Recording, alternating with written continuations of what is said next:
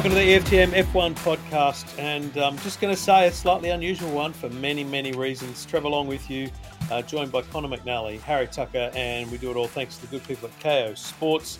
And in this case, it's a very different show, boys, because A, we're recording 18 hours after the race instead of, 5 minutes, and B, we can't recommend to people to watch anything because why would you? In fact, I got home, Harry, and said to my son this afternoon, my youngest, I said, "Did you watch the race?" And he goes, "Oh, no." And I said, "Don't worry, it wasn't one."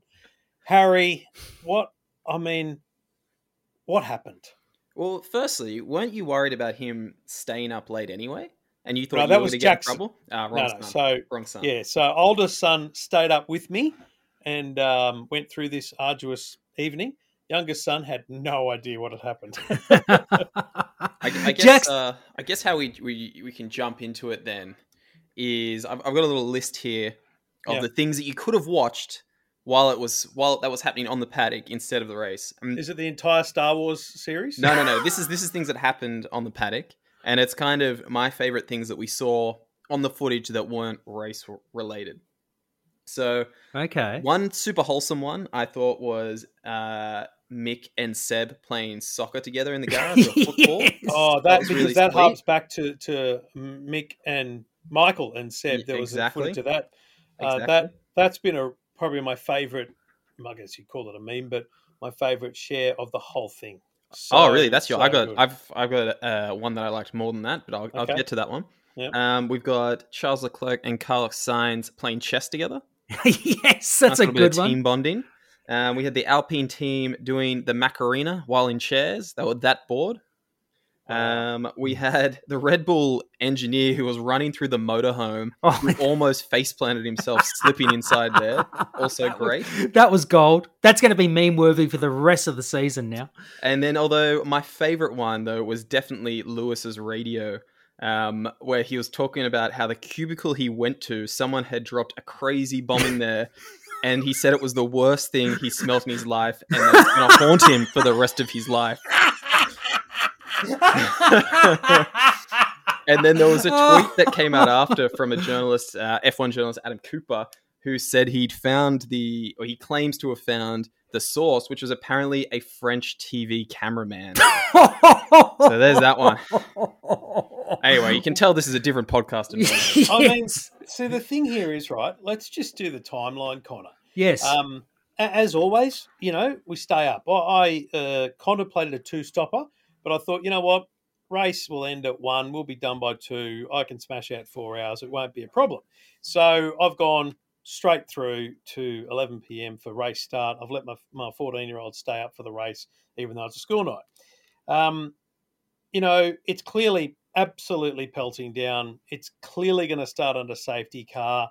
And then we go back to the pits because it's too wet. And at this point, I say to Jackson, mate, I think we should go to bed. I mean, I'm not Nostradamus, but I'm not hearing the kind of usual talk you get, Conor, about, there's gaps in the rain and that kind of stuff. Yeah. It felt very ominous. All the underlying team talk just didn't feel like we were going to get a race. The radars on every team, pit bunker was just saying consistent rain right through. They were looking for a gap to see if there was going to be any clear weather for the race to actually get underway. And let's not forget, we had a couple of pre-event races beforehand, most notably the F3 feature race, which our Jack Doohan won. Congratulations to him. He actually won 2 of the races on the weekend, both in wet conditions, and both were actually commenced under the safety car and finished. So both of them actually got through without any dramas whatsoever. And I think critically about those two, because it was referred to a little bit in this kind of initial stoppage, was those races started quite late in the day because there began talk of sunlight hours and sunset and all those kind of things. And that's when I went, hang on a minute, this could be a very long night. And so we had that whole on the grid delayed start for like 25 minutes. And then there was a couple of laps, formation laps, in which Sergio Perez, by the way, went into the wall. And so his car was out, but got back to the pits in time to be in the garage during the pit lane stoppage. And I found that to be a fascinating conversation, Harry, because here's a bloke that's gone into the wall on formation but was unable to drive back like Max did that time and get repairs. Yet the team were able to get him admission back into the race. Oh, I don't know about that one. Well, it was like a technicality because the race technically had not started. That's so right. The I guess, what's that lap called? Because it's not the formation lap. The reconnaissance lap. Yeah, so the formation lap is the start. Once, when they go around before the grid, and then none of that had happened, and then so the race hadn't started. So it was, which is actually one of the other good memes. Have you seen that one? There's three panels. You sign up to Sergio. TikTok, and then you're all about the memes. Yes. Sergio. There's a picture of Sergio. No, he crashed, and then there's a picture of Sergio. You're out of the race, and there's a picture of Sergio. You're back in the race, and then it's like, but there is no race. So poor Sergio, the roller coaster of emotions was enormous. And speaking of roller coasters, I mean, this is the point where we're all on WhatsApp going, what are we going to do? And our man Conor took one for the team. Oh, yeah. Says, I'm going to stay up. And I've said, mate, I'm out. I'm going to bed. I can't cope with potentially sitting here for 6 hours watching rainfall. So I said to Jackson, let's go to bed. We're out. I gave Conor permission to call me if he was awake and the race was restarting. Now, it's at this point I say to Conor, and I haven't said this to him before, but mate, what were you thinking? What were you thinking? I have no fucking idea. Thinking that race was ever going to start. I probably was of belief that, okay, we might get a race in, even though it will not be 75% completed for 4 points. Hopefully it'd be at least clear enough. But I'm thinking, as I'm watching, I'm thinking, fuck, there is no way we're going to get a race in. Worse. I mean, it's just remarkable that they did that. And this, Harry, is where the conspiracies come in for me. Here we go. I sat down at 2 a.m., looked at the track myself with my own eyes through TV cameras and went, well, this is worse. What are we doing? Why are we doing this? Thinking, have we got to do this so that they get their promoters' feed? Have we got to do this so that they don't have to offer refunds? I mean, what the hell were they thinking, taking the cars around behind a safety car for 2 laps to tick the box that said this was a race? Utter and complete bullshit, Harry. I don't even think it's a conspiracy theory. I think that it is literally what happened. Is it was clearly run, so they don't have to give refunds, which the Formula One CEO has already, said as much, that they don't want to give refunds to fans. And then, of course, for all other rights reasons. And then they even had like the weirdest, dumbest podium as well for a race that wasn't even really a race. I woke up and saw George Russell post a photo on Instagram with the trophy. Acting like he just won Monaco. I know, and I thought, oh, that's interesting. He's got the trophy in his in his caravan. I'm thinking that's okay, but then I realized, oh my god, they had a fucking podium for this race. Plus, they're awarding points for this race. I don't care if it was quarter points. They did 2 laps at 1/10 speed behind a safety car. How were championship points awarded for this, Conor? It's an utter joke. I'm shaking my head in disbelief. I mean, look, it's official now that this race is the shortest in Formula One history. It beat the previous unenviable record of the 1991 Australian Grand Prix, when that lasted 14 laps in almost atrocious conditions as what we saw last night. I mean, that race in 91, I mean, they were lucky to get 14 laps in, but the difference was that race had so many crashes and cars spinning out. I mean, there's great vision of Ayrton Senna. You can have a look on YouTube where he's waving to the officials to stop the race. So, yeah, I'm just trying to scratch my head and thinking, what the fuck the officials were thinking, particularly Michael Massey. If I was in his position, I would have said, this is not happening. The race is declared null and void, no points awarded. Let's go to... Or the other option is delay it by 24 hours and have the race tonight. I would have preferred that latter option. That was a Sky narrative that was trying to be pushed there. Yeah, that Harry, was never going to happen. I didn't see it ever happen. No, I agree. Especially on weather. But Harry, the job that no one would ever want to have today, it's not Michael Massey. It's the social media manager for Formula One. Have you seen the comments on Facebook? They're getting smashed. They put up a race report and highlights, and one bloke goes, "Race? What race? This is a farce. This is a 4-hour farce that makes no sense, and I'm guessing did more harm than good to F1." And that's the problem. I watched the 6 o'clock news tonight, Channel 9, and they're like, they called it a farce. If we thought Indianapolis with a couple of cars on the grid was a farce, this was worse, Connor, in my view. Oh, I have to agree. I mean, I remember Indy 05. That was farcical in itself. But this last night tops the cake. It basically smashes Indy 2005 out of the park. It is farcical beyond comprehension. They completely shot themselves in the foot and has made Formula One look terrible. Harry, do you think there is any sense of reason behind this with, kind of 18 hours thought behind you? I mean, outside of the obvious financial reasons, there doesn't seem to be any. And to top it off, in terms of talking about being a farce, which obviously Lewis was the strongest voice of that. He very openly called it a farce and very openly called out the Formula One and the FIA is doing it just for money. But to top that off, and you guys might already know this, but do you know who got the fastest lap of the race? Nikita Mazepin. Yes, exactly. Fuck. And if that doesn't summarize how much of a farce this race was, then... Which is also, this is my problem with record books, right? So we now have George Russell can put that down as a podium. Mazepin can say he got a fastest lap. At Spa. I mean... On his first race.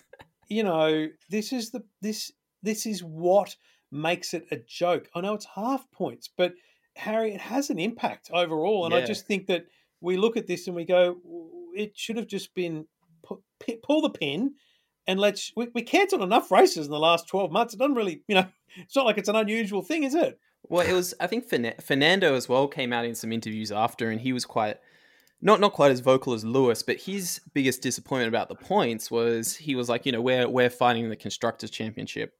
And there are obviously teams that they've got points that, if you ran a race, even if they qualified where they did, they probably were not going to get those points. And for a midfield, like a tight midfield, like where Alpine is, these points can really affect them. And that's purely just off that qualifying performance. And then it's especially exacerbated because for the first time ever, there were 8 different teams in the top 8. It's crazy, isn't it? So there are teams that would not necessarily normally be getting points. Well, can I just say something very important? And I did make this point to you boys last night that I actually didn't think it would happen. But credit where it's due, Sportsbet voided all bets, except first driver to retire. They haven't revoided those yet. I don't know why.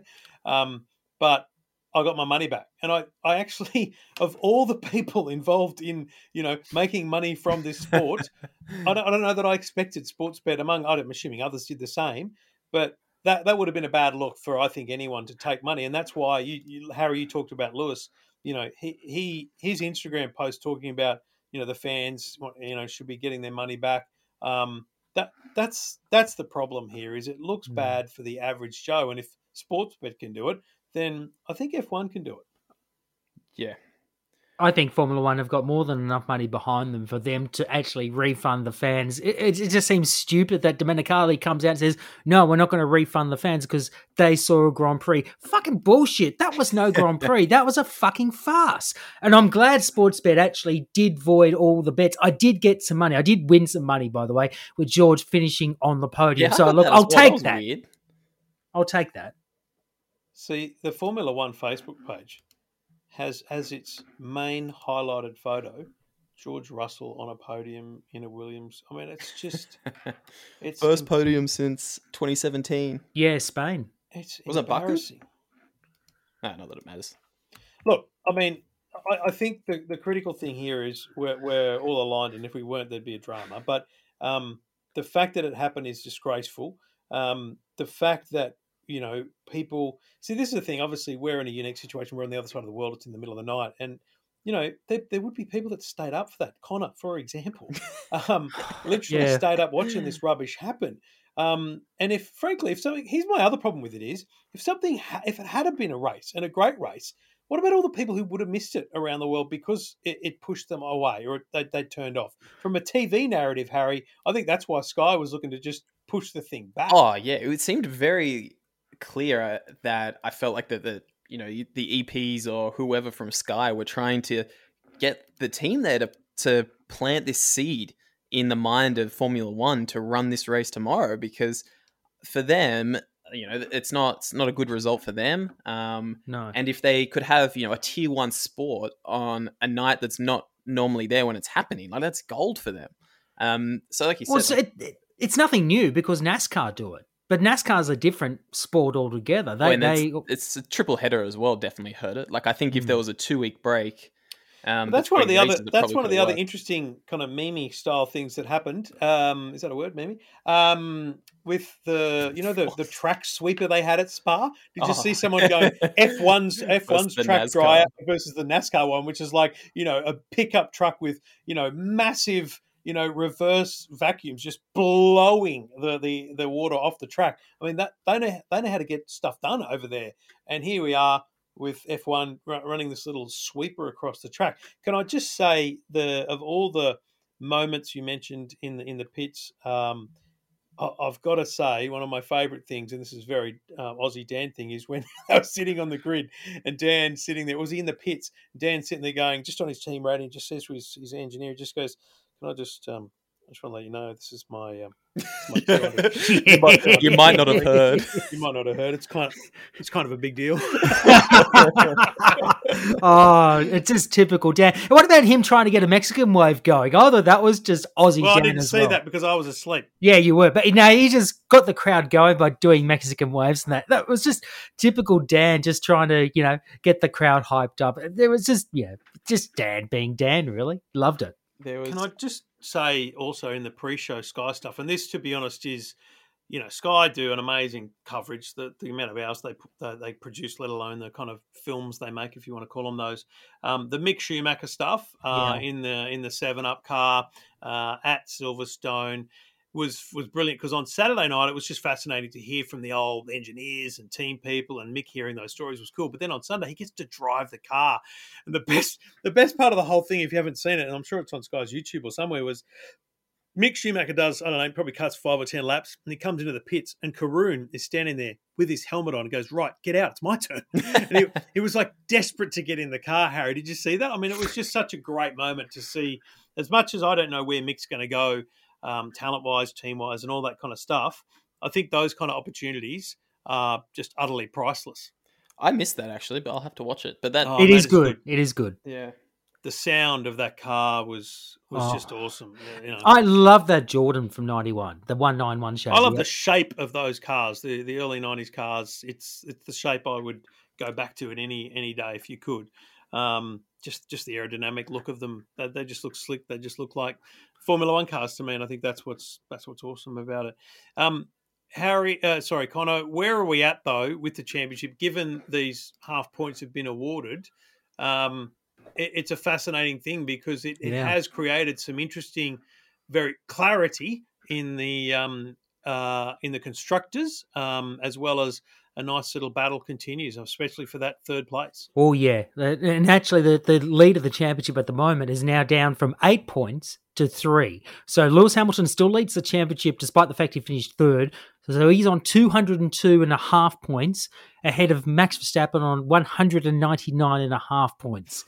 That's going to be a massive tongue twister for the rest of the season now. Lando Norris still holds on to third place despite the fact he finished out of the points for the first time this season on 113 points. Valtteri, that was a race that really went begging regardless of the result because he finished at, that 5-place grid penalty. So he's in fourth at the moment on 108. Sergio Perez, another one gone begging, 104 points. Carlos Sainz now consolidates 6th place by a 1.5 over Charles Leclerc. So that Ferrari battle is now in the favour of Carlos at the moment. Then Daniel Ricciardo on 56, Pierre Gasly 54, Esteban Ocon on 42. Now in the Constructors' Championship, this is getting very, very juicy. Mercedes, they still hold a 7-point lead over Red Bull, 310 to 303. McLaren now take third position in the Constructors' Championship by only 4 points. So 169 over Ferrari's 165. Then it's Alpine on 80, AlphaTauri on 72, Aston Martin on 53.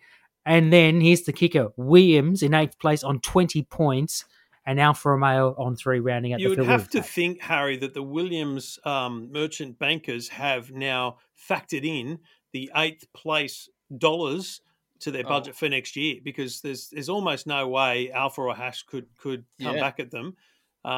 that's good money for Williams. Well, that was like even in Fernando, I think he commented as well, saying that many Christmas presents came early for a few teams there. And I think Williams was definitely a recipient of that because, there's no way in hell, pending another, once in every, 20, 30 years event happening again in the same season. They've pretty safely got that 7th or 8th position there. Harry, the critical question I have for you, and then you, Conor, is who's Lewis Hamilton's teammate in 2022, and when will it be announced? Oh, okay. So there was just before we started recording, Canal Plus, which I think's Spanish. Are they Spanish TV? No, French. French. One of those countries. They claim that they've got reliable sources that Kimi is going to announce he's retiring at Monza, where they'll announce that Bottas is going to replace him at Alpha, and George is definitely got the other Mercedes seat. So Monza's where it's all announced, you reckon? Allegedly.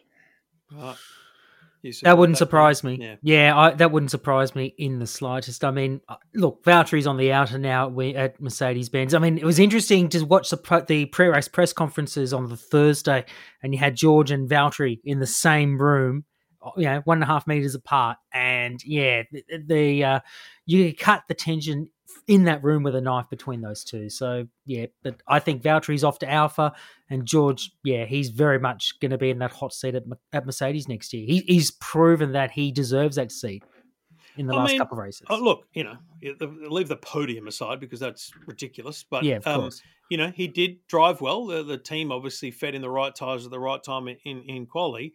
But, there's absolutely no question about his ability. So, it's the right thing to do, isn't it? The question really is because there was talk, I didn't realise, and this was the first weekend I'd heard it, but that Lewis essentially had, a say in the conversation about who and what and when and how and why, who would be his teammate. How does the team play it, though, Harry, for 2022 in terms of, is George essentially being told that he's a second driver for a year or a year and a half, 2 years, or has he got free reins to attempt to beat the, greatest world champion, ever produced in potential terms? I reckon it's probably going to start out quite friendly.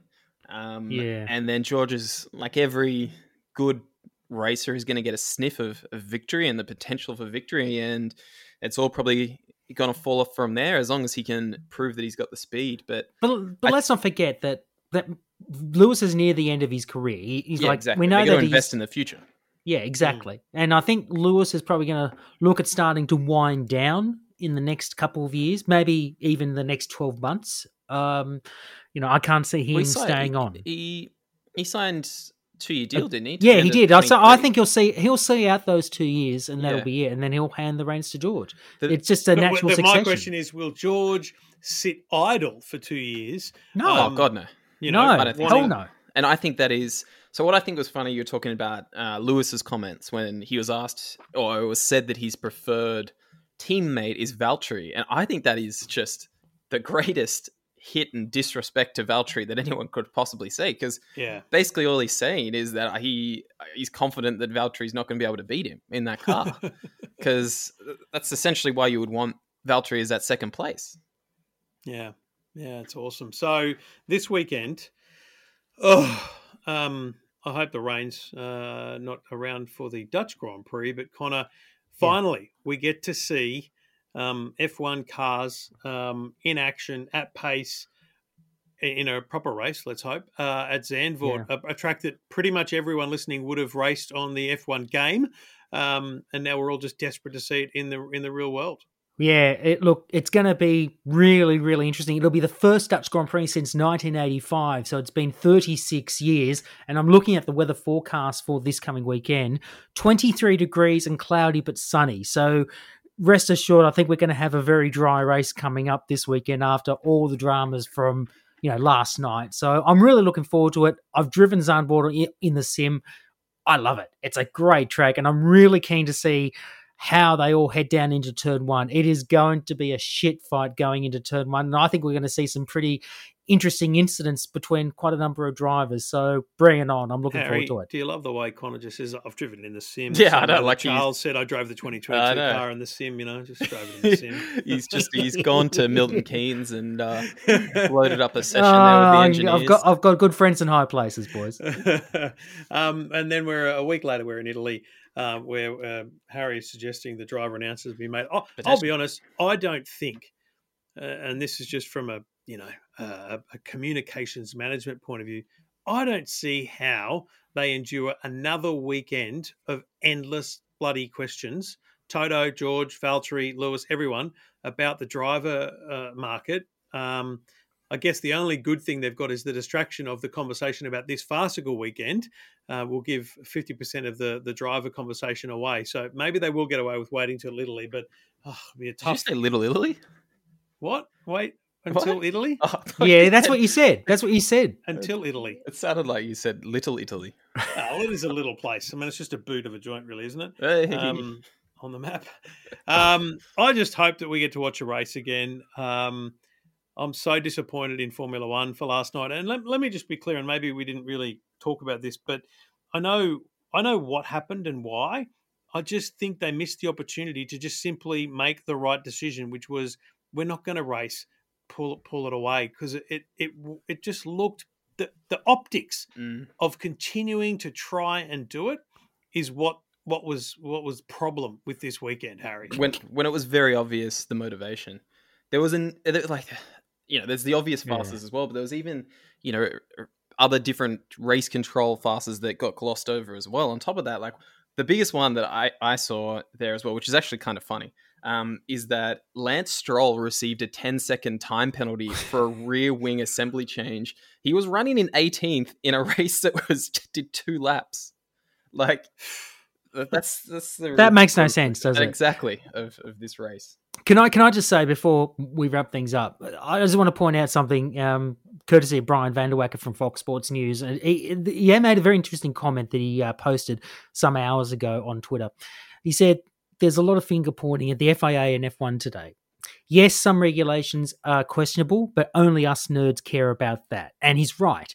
But the point here is, he said, the sport left Spa on Sunday without a serious injury. Now, if that did happen, think of the headlines then. So sometimes the weather wins out in this battle. And he's true. And you know what? He is spot on. Correct. But let's be clear. Listen back to the entire 27 minutes we've just spoken. None of us suggested the race should happen. We're all just questioning the process, the timing, and the way it happened. What they should have done was, give that early formation a go. And I don't mind sitting around for 2 hours, but these windows of time that they have to put on a race are too long. They don't make it for good, television planning, let alone fan planning. Most people, even in the UK, they would have got off their ass and gone out and done something else. It's just a bad look. No one thinks the race should have happened. They just shouldn't have called it a race. The ability for them to deem this a race with results is the fundamental problem with this weekend, Harry, I think. Correct. That's exactly it. There's no issue in calling the race unsafe and not running it. It was the fact that they tried to pull it out and then just ran the 2 laps for what seemingly is financial reasons, because there doesn't seem to be any clear reasons for any other reason why you would have done what they did. Exactly. All right, boys. Get some rest in case we have to endure any delays next weekend. You'll need to bank some laps in bed just to make sure you're ready, because who knows what Formula One will do. And Harry, if you could just let Michael Massey know what we're thinking, that'd be great. Yeah, I'll send him a text now. Yeah. Talk to you next week, boys. See ya. See ya.